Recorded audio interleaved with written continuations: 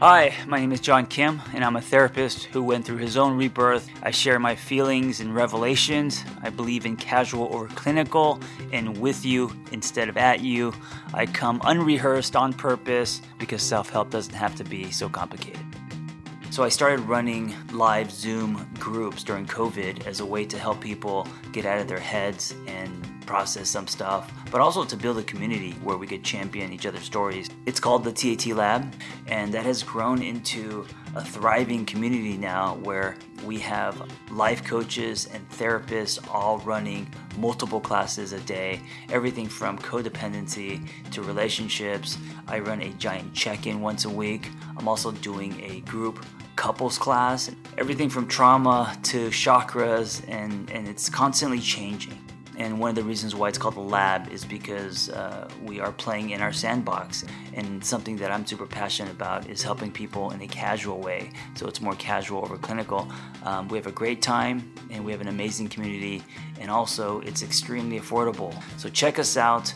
There's no better time to grow than right now. Go to my Instagram at The Angry Therapist and click on my bio link. And we will see you in group. So John Gottman talks about the 4 horses of the apocalypse, and these are so important when it comes to relationships. I believe that if you have these things in your relationship for a long time, right, not just once, but like if it's a pattern, there is a virus in your relationship and your relationship is going to eventually crumble. So this is really important. If you know these, then maybe today's just a reminder. If you don't, as you're listening to these 4 things that can destroy your relationship, I don't want you to blame or think about what, if your partner is doing it. I actually would like for you to hold up a mirror. Ask yourself if you are doing these things, right? That's what's important. And of course, if your partner is doing them as well, there's a conversation that needs to happen. But first, look at yourself. I always encourage people to look inward first. And then you could have a conversation with your partner if you notice these traits in your partner. And also, I want to say if they happen, a couple times, it's okay and normal. It's when these things are happening as a pattern consistently over a long period of time that your relationship can be in trouble. So, what are they? What are the 4 horses of the apocalypse? Number 1, defensiveness. We are all defensive.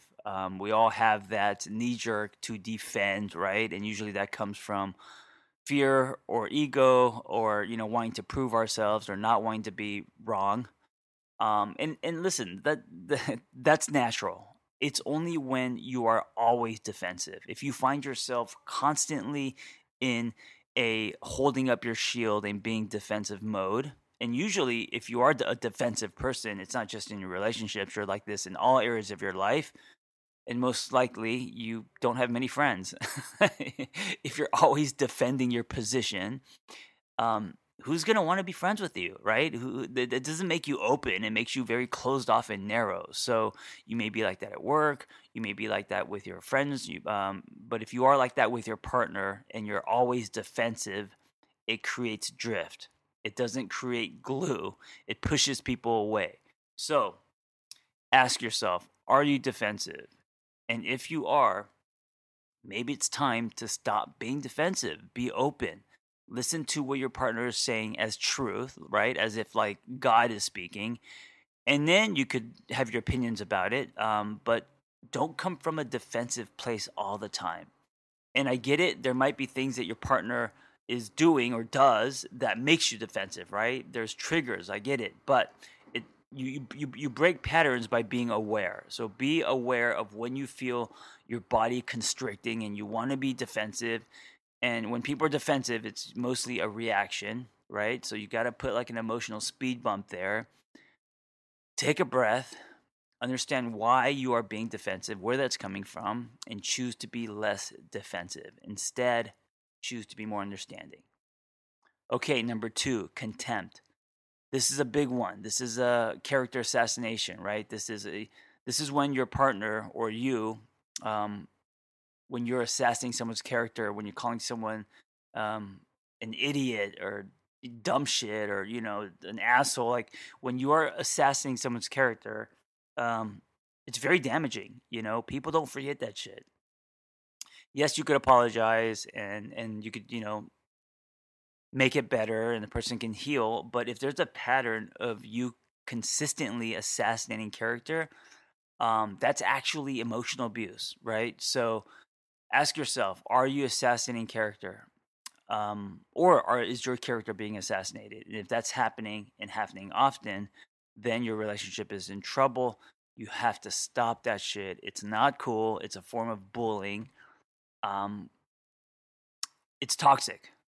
So the other thing about contempt is it kind of like you're not just assassinating someone's character, but you're also kind of positioning yourself to be better or higher than that person, right? And you know that makes the relationship lopsided, right? Now people are not equal; they're thinking they're better than each other, and that sets you up for failure in a relationship. So, is there contempt? Is there a character assassination in your relationship? If so, who's doing it? um, what are the steps that need to happen for that to stop, right? Does it start with a conversation? Why, if you're doing it, why are you doing it? Usually it's probably language and behavior that's learned, right? I have a story of when I was early in my 20s. I remember I was dating this girl, and I was young and stupid and reactive, and she was over my house, and I made like a giant plate of fruit, and when I stepped away, she ate most of it. And of course, I didn't care. But I came back and I called her like a pig or something. I called her a bunch of names, like just joking. But I remember the look on her face. I remember how hurt she was, and she was also, I didn't know at the time, struggling with an eating disorder. So you never know the impact of how hard the insult is going to hit, when you're assassinating someone's character. And even if you're joking, and of course, that came from me always just fucking around with my brother and us calling each other names and never taking it seriously. That rippling into my relationships, right? My intimate relationships. So be aware of that and work on it. It's a big deal. Number 3, stonewalling. This is when you uh, either because you feel like you don't want to deal with it and you're scared to express yourself. So when there's conflict, you just kind of stonewall, you check out mentally, you're afraid to say something because you don't want to go down this road, or because it's just you don't know how, you don't have tools to communicate, so you just check out. When people stonewall, they're exiting the relationship. This is like when you hang up on someone or you're in a heated argument and you just don't want to deal with it, so you just leave, right? You're exiting the relationship. Stonewalling is not cool, and a pattern of doing that doesn't resolve anything, right? It's just people checking out and being reactive. So ask yourself, are you stonewalling? Is your partner stonewalling? If this is happening, this is going to be one of the things that can destroy your relationship. So you need to talk about rules of fighting. And for me, if we're going to fight, because fighting isn't bad, it's how we fight. Um, we're going to fight in a healthy way, and that requires rules. So if people are stonewalling, if you're checking out or leaving a relationship, for me, that's not cool. That's not acceptable, right? So for you, ask yourself, is there stonewalling going on? Is it coming from you or your partner? And if that's the case, you should draw a line. You should have a conversation saying that that's not allowed. It's going to force you or your partner, whoever's doing it, to actually face emotions and to communicate and to sit in something, which is extremely uncomfortable. And chances are people are not used to that because that's not something that a muscle they exercise, right? They grew up with maybe parents who stonewalled, or they watched it, it's learned behavior. And so then that becomes the go-to. All right, number 4 is criticism. Now, there's a difference between constructive criticism. If my partner asks me what I think of her haircut, I'm going to tell her, right? But I'm also going to be kind about it. I remember I was dating someone briefly, and I got a haircut, and my stylist cut it way too short. The sides were like faded, and it's like a high top fade, like from the '90s, and it looked really bad. And I texted her a photo, and her response was, "You need to fire your hairstylist." And that kind of criticism, I think, is harmful. And, we had a conversation about it, told her it hurt my feelings and all that, and she could have approached it differently. And of course, it's just a haircut. But if there's a pattern of constant criticism, where you're being evaluated and your partner or you're doing this to your partner, or your partner is doing it to you, but you guys are criticizing, what you wear, what you look like, how you do things. You're putting people under a microscope. There's a lot of judgment behind that, and that doesn't make anyone feel safe. So ask yourself, if people are criticizing each other in your relationship constantly. Now, it may happen once or twice, and it's okay, but if it's a pattern, right? And this comes from control. This comes from our upbringing. This comes from our shoulds and how we think people should live and how we think, people should be. And so by criticizing constantly, you're actually grabbing your relationship, not holding it. And by doing that, you're not creating a safe space. So these are the 4 horsemen of the apocalypse. These are 4 things that if you see in your relationship, it spells trouble, right? And so you want to be proactive about fixing or dissolving these things before they destroy your relationship. Again, defensiveness, contempt, stonewalling, and criticism. Thank you for listening. Be well and love hard.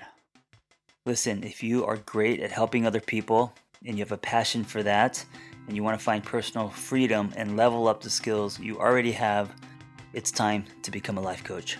Journey coaching. When I became a coach, there was nothing like this out there. And so I developed this coaching training program alongside Noel Cordeau, Journey Coaching. That's JRNI. And it is amazing. It's 100% live. It's everything that I wish I had when I was starting out. Meaningful, evidence-based education, real people, real community, lifetime support, and business development. ICF certified. Just go to theangrytherapist.com, my website, and click on Become a Coach and explore the Journey Coaching Intensive. See you in class.